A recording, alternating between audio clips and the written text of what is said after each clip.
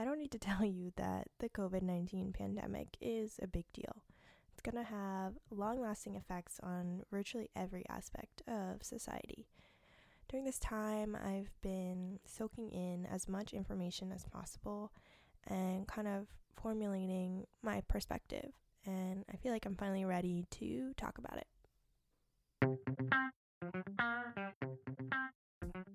Welcome to the White Coat Academy podcast, your source for all things personal and professional development as a new healthcare provider. Join me, Dr. Emily Funk Reynolds, as we navigate the challenges young doctors face in treating patients today and work to better ourselves beyond our clinical care. I don't think I'm alone when I say that this whole thing has been a roller coaster of emotions.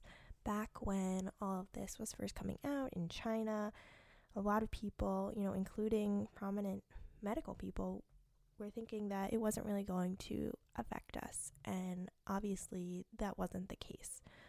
So I think the first thing is that this is really just a lesson in why you need to do something and take action when you see issues arising, because often nobody cares until it affects them. And by the time, something is affecting you, it's often too late. So I think that is one of the overall things that we can take away from this experience. And hopefully that lesson will extend to other things as well and give people an awareness of how bigger issues can affect everyone and encourage society to really rally together when we see problems arise. For me, the first reality check to the gravity of the situation really came when things started escalating in New York. That's where I went to dental school, so a lot of my classmates are doing residency there, and I started seeing some of them becoming actively involved in treating COVID patients, and it was kind of an all hands on deck situation there. A lot of them were screening patients for COVID, and some were even working and helping in the ICU, and that really showed me how serious the situation was, because we are dentists, so typically that's not something that we would be doing, but it was really a lack of personnel and equipment that kind of made me realize, whoa, this is a really big deal. And then kind of simultaneously, my residency in orthodontics almost came to a halt. The dental clinics were all closed, and we shifted to just kind of online learning seminars to try to stay somewhat engaged during this time, but all patient care pretty much stopped. And I think for a lot of doctors that was the case. It kind of became a very humbling experience and forced us to think about how essential are we. I think a lot of doctors go into healthcare thinking that they want to help people, but when it came down to it in this pandemic, a lot of other people were way more important than doctors. And I don't mean the doctors that were on the front lines and treating people in the ICUs and at hospitals, but a lot of private practice doctors pretty much closed their doors or saw very, very few patients. And at the same time, the person stocking the shelves at the grocery store was way more important than me at the time. And I think that's something that will be super important to remember going forward. I think a lot of doctors often have a bit of a superiority complex, but the world can't run without people who we often see as the little people, and doctors really can't practice without them either. So I think it's really important to see the value in the people like the custodians at the hospital, the other hospital staff, nurses, and then even outside of healthcare, people at gas stations, drugstores, the supermarket. Those were the people that were keeping our world going during this time. Yet another reality check for me was that young people are not invincible. Then we started seeing a lot of young adults being affected by COVID. A lot of healthy people were being hospitalized and even dying. And I think typically when we think of stuff like this, we think of the old, the immunocompromised, and the young, like infants. But actually, a lot of people in their 20s and 30s started to get really ill with COVID. And I think a lot of times at this point in our career and in our life, we have the attitude that we are invincible, or, oh, that's not going to happen to me. And I think this was an experience that really put that into perspective. And for me, it really just cemented that you need to be prepared for the worst and hope you never need it, but have things set up in case you do. So I think it emphasizes the importance of having an emergency fund, life insurance, and really having systems in place with your family and your personal finances to prepare for unprecedented times. And along with that, I think it highlights the need to diversify yourself and not put all of your eggs in one basket and in multiple capacities, not just financially, but you never really know what the future is going to hold. And the more streams of income or avenues you have to support yourself, the better off you'll be if one of them is not doing so well at a certain time. So kind of going off of that, what is the economic impact of this going to be? And the truth is that honestly, we don't really know, and I'm definitely not an economist or someone who would be able to tell if even the experts can't.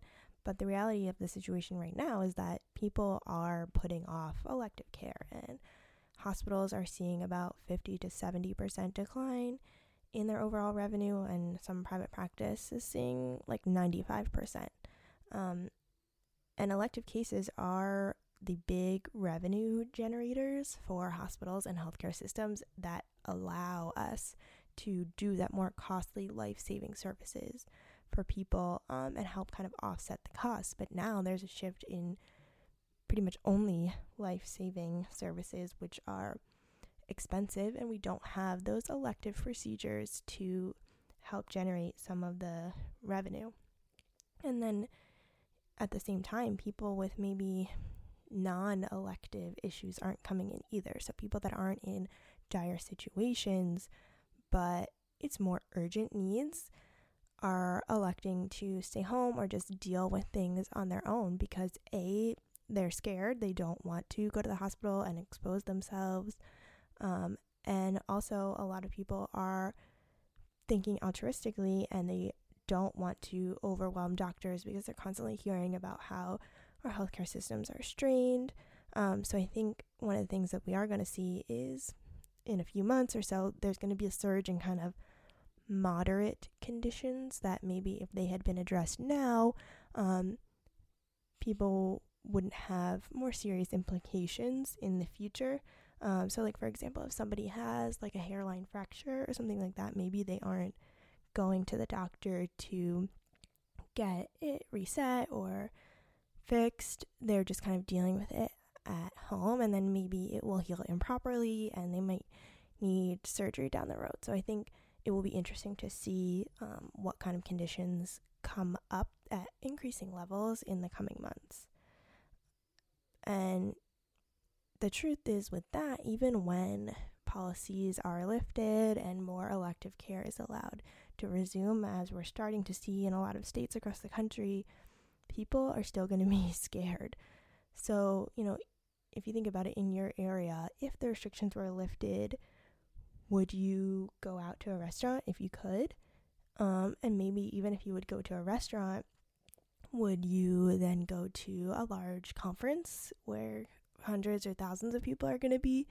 I think some people will come back, but there will also be a lot of people that remain scared or super cautious for a long period of time.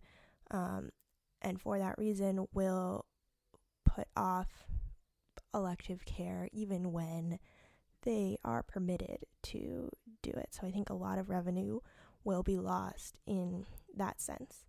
So, revenue is down, and then at the same time, expenses are up because we need more PPE for regular procedures and routine care, and the PPE, because of the shortage, is even more expensive. So, for example, an N95 mask before coronavirus was about 30 cents, and now they're around $5 each. Traditionally, medical care has been relatively safe or less affected than other industries in times of economic recession, but I think now there's a whole fear aspect to it that will impact our industry a little bit more. And also with overall economic impact, there's always change in insurance. So if people lose their jobs because the economy is suffering, there will be fewer people on private insurance, more people on state and public insurance, and the government is, going more and more into debt every day because of all of the economic stimulus bills that have been needed during this time. But because of that, they're going to look to cut costs somewhere, and possibly they will reduce the benefits or reimbursements to doctors. So I think because of this, the strain on smaller healthcare systems and private practitioners is going to be pretty significant. So we're going to see even a bigger drive than before towards group practice because larger organizations have more buying power, better cash flow, and reserves, so they're more cushioned from a financial crisis, whereas solo practitioners, private practice, will be much more stressed to survive this time. So I think even more than before, it's going to accelerate that kind of movement in healthcare towards large group practice. The other aspect in just terms of delivery of care is what are the long-term changes to actual procedure going to be? I mean, right now we are seeing strict PPE requirements and increased infection control procedure, but are those systems going to be in place from now on in healthcare, or is that something that we're going to be able to relax once the pandemic is more under control? And I don't really know. We've seen changes in the past in response to different diseases, like, for example, the big push for wearing gloves came out of the AIDS increase in the 80s, but now it's kind of standard of care to wear gloves, at least in dentistry, pretty much all the time. So it will be interesting to see kind of what measures last and what, if any, can kind of relax as we move forward out of this time. On the other hand, one kind of positive change that I think will come out of this is in doctor-patient relationships. Throughout this time, a lot of practitioners were forced to communicate with patients via telemedicine and kind of virtually at a distance, which makes it a lot more difficult to connect with patients. And I think a lot of it was mitigating fear for kind of routine issues, just kind of telling patients that things that they were experiencing might not be a large issue. And I think overall patients were kind of heightened in terms of little conditions that they might be experiencing because they were afraid of things escalating and having to go to the emergency room because at all costs people were trying to avoid hospitals. So because of that, at least a lot of my communication with patients was just kind of letting them know that things that they were experiencing were normal, or that it was going to be okay for them to, keep their braces on for a little bit longer. Nothing bad was going to happen to their teeth. And then at the same time, a lot of people were wearing much more PPE when they were interacting with patients. Pretty much like their whole face was covered, hard to even see what somebody looks like, which really forced doctors to make an effort to humanize medical care. You've seen on social media a lot of practitioners and nurses putting like pictures of themselves in normal clothes or their face taped to their gowns to kind of show people what they look like to help relate better. And I think that kind of dehumanizing and empathizing with patients is not something that is typically focused on in medical care. A lot for doctors is driven on outcomes and technical skill, but I think a lot of times we can forget that there's a person attached to the body that we are working on, and people not being able to have visitors in the hospital and not being able to see each other, and PPE providing barriers kind of put that into focus. And I hope that that's something that will last past the pandemic, and hopefully people will be more conscious of trying to humanize their care for their patients. And not just for patients, but I think it also brought to the forefront a lot of stress that doctors can be under because of all of the work of the people on the front lines and the amazing things that people were doing and putting forth to kind of help the greater good. I also think that this time highlighted the importance of being in an organization that takes care of its people and looks out for the healthcare providers and the team. That being said, as we go forward in kind of an economic downtime, it's going to be more difficult for young doctors to find jobs, at least in the short term.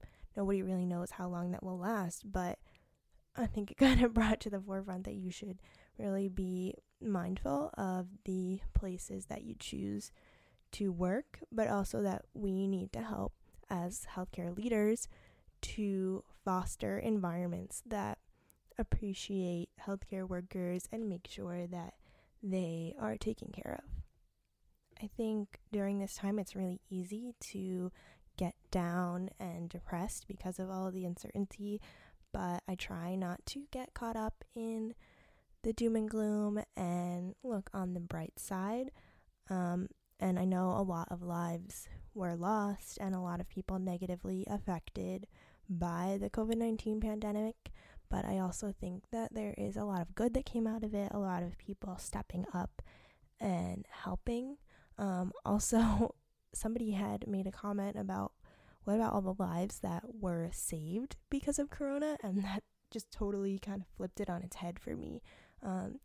They said, if Corona had hit 2 months earlier, Kobe would still be alive. And, think about all the people that would die in traffic accidents that didn't because they were staying home.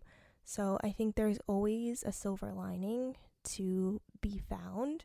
And even in times where it seems really glim, you can't control what happens to you and what goes on in your environment, but you always have control over yourself and your own attitudes toward things. And I think that it's really important to be mindful of that and make sure that mentally you're in a good place by taking care of yourself so that you can persevere through these hard times. And I know that the future looks bleak, especially for young doctors as we try to find jobs, but I think that we need to take this time and the opportunity to force ourselves to be creative. A lot of people have taken this time off or slowed down to innovate and put things into action that maybe they weren't because they didn't have free time or were bogged down by their schedule. But this has kind of been an unexpected pause that has forced a lot of people to have new perspective, to just go for it. I think the best thing you can do is not forget this experience going forward. And I think we're really lucky as young healthcare professionals to have had this kind of experience so early in our career, because you can always look back on this time and think, what do you wish that you could have done? And use that going forward to make sure that you are setting yourself up for success. Our generation has seen a lot, from 9/11 to the financial crisis in 2008, but each of those was kind of while we were still young, maybe still in school, and we saw the effect, but we weren't really living it and experiencing it as working individuals. So I think the best thing you can do out of this time is remember it, use it as a learning experience, and pivot so that you can persevere. I think the worst thing you can do is go back to the status quo and try to resume life as normal, because the world, the way that we knew it before COVID, doesn't exist anymore. This is truly an unprecedented and ever-changing time, and I think as young healthcare professionals, we are in a unique position to deal with it and come out stronger. So I would love to know kind of what you guys think about the situation, what you're scared of, what makes you hopeful for the future. So please, connect with me. If you follow me on Instagram at the White Coat Academy, and I'd love to chat with you there, or go on our website, send us an email. I would just really love to kind of get a pulse on how young healthcare providers are feeling in this situation, and see what ways that I can best serve you going forward, because I think it really is an important time in our career for many, many reasons. If the podcast has been helpful for you so far, please go ahead and give it a review so that we can reach more people. For me, this is just yet another example of why we need to focus on personal and professional development as young doctors. So I hope you guys agree, and I'll catch you guys in the next one.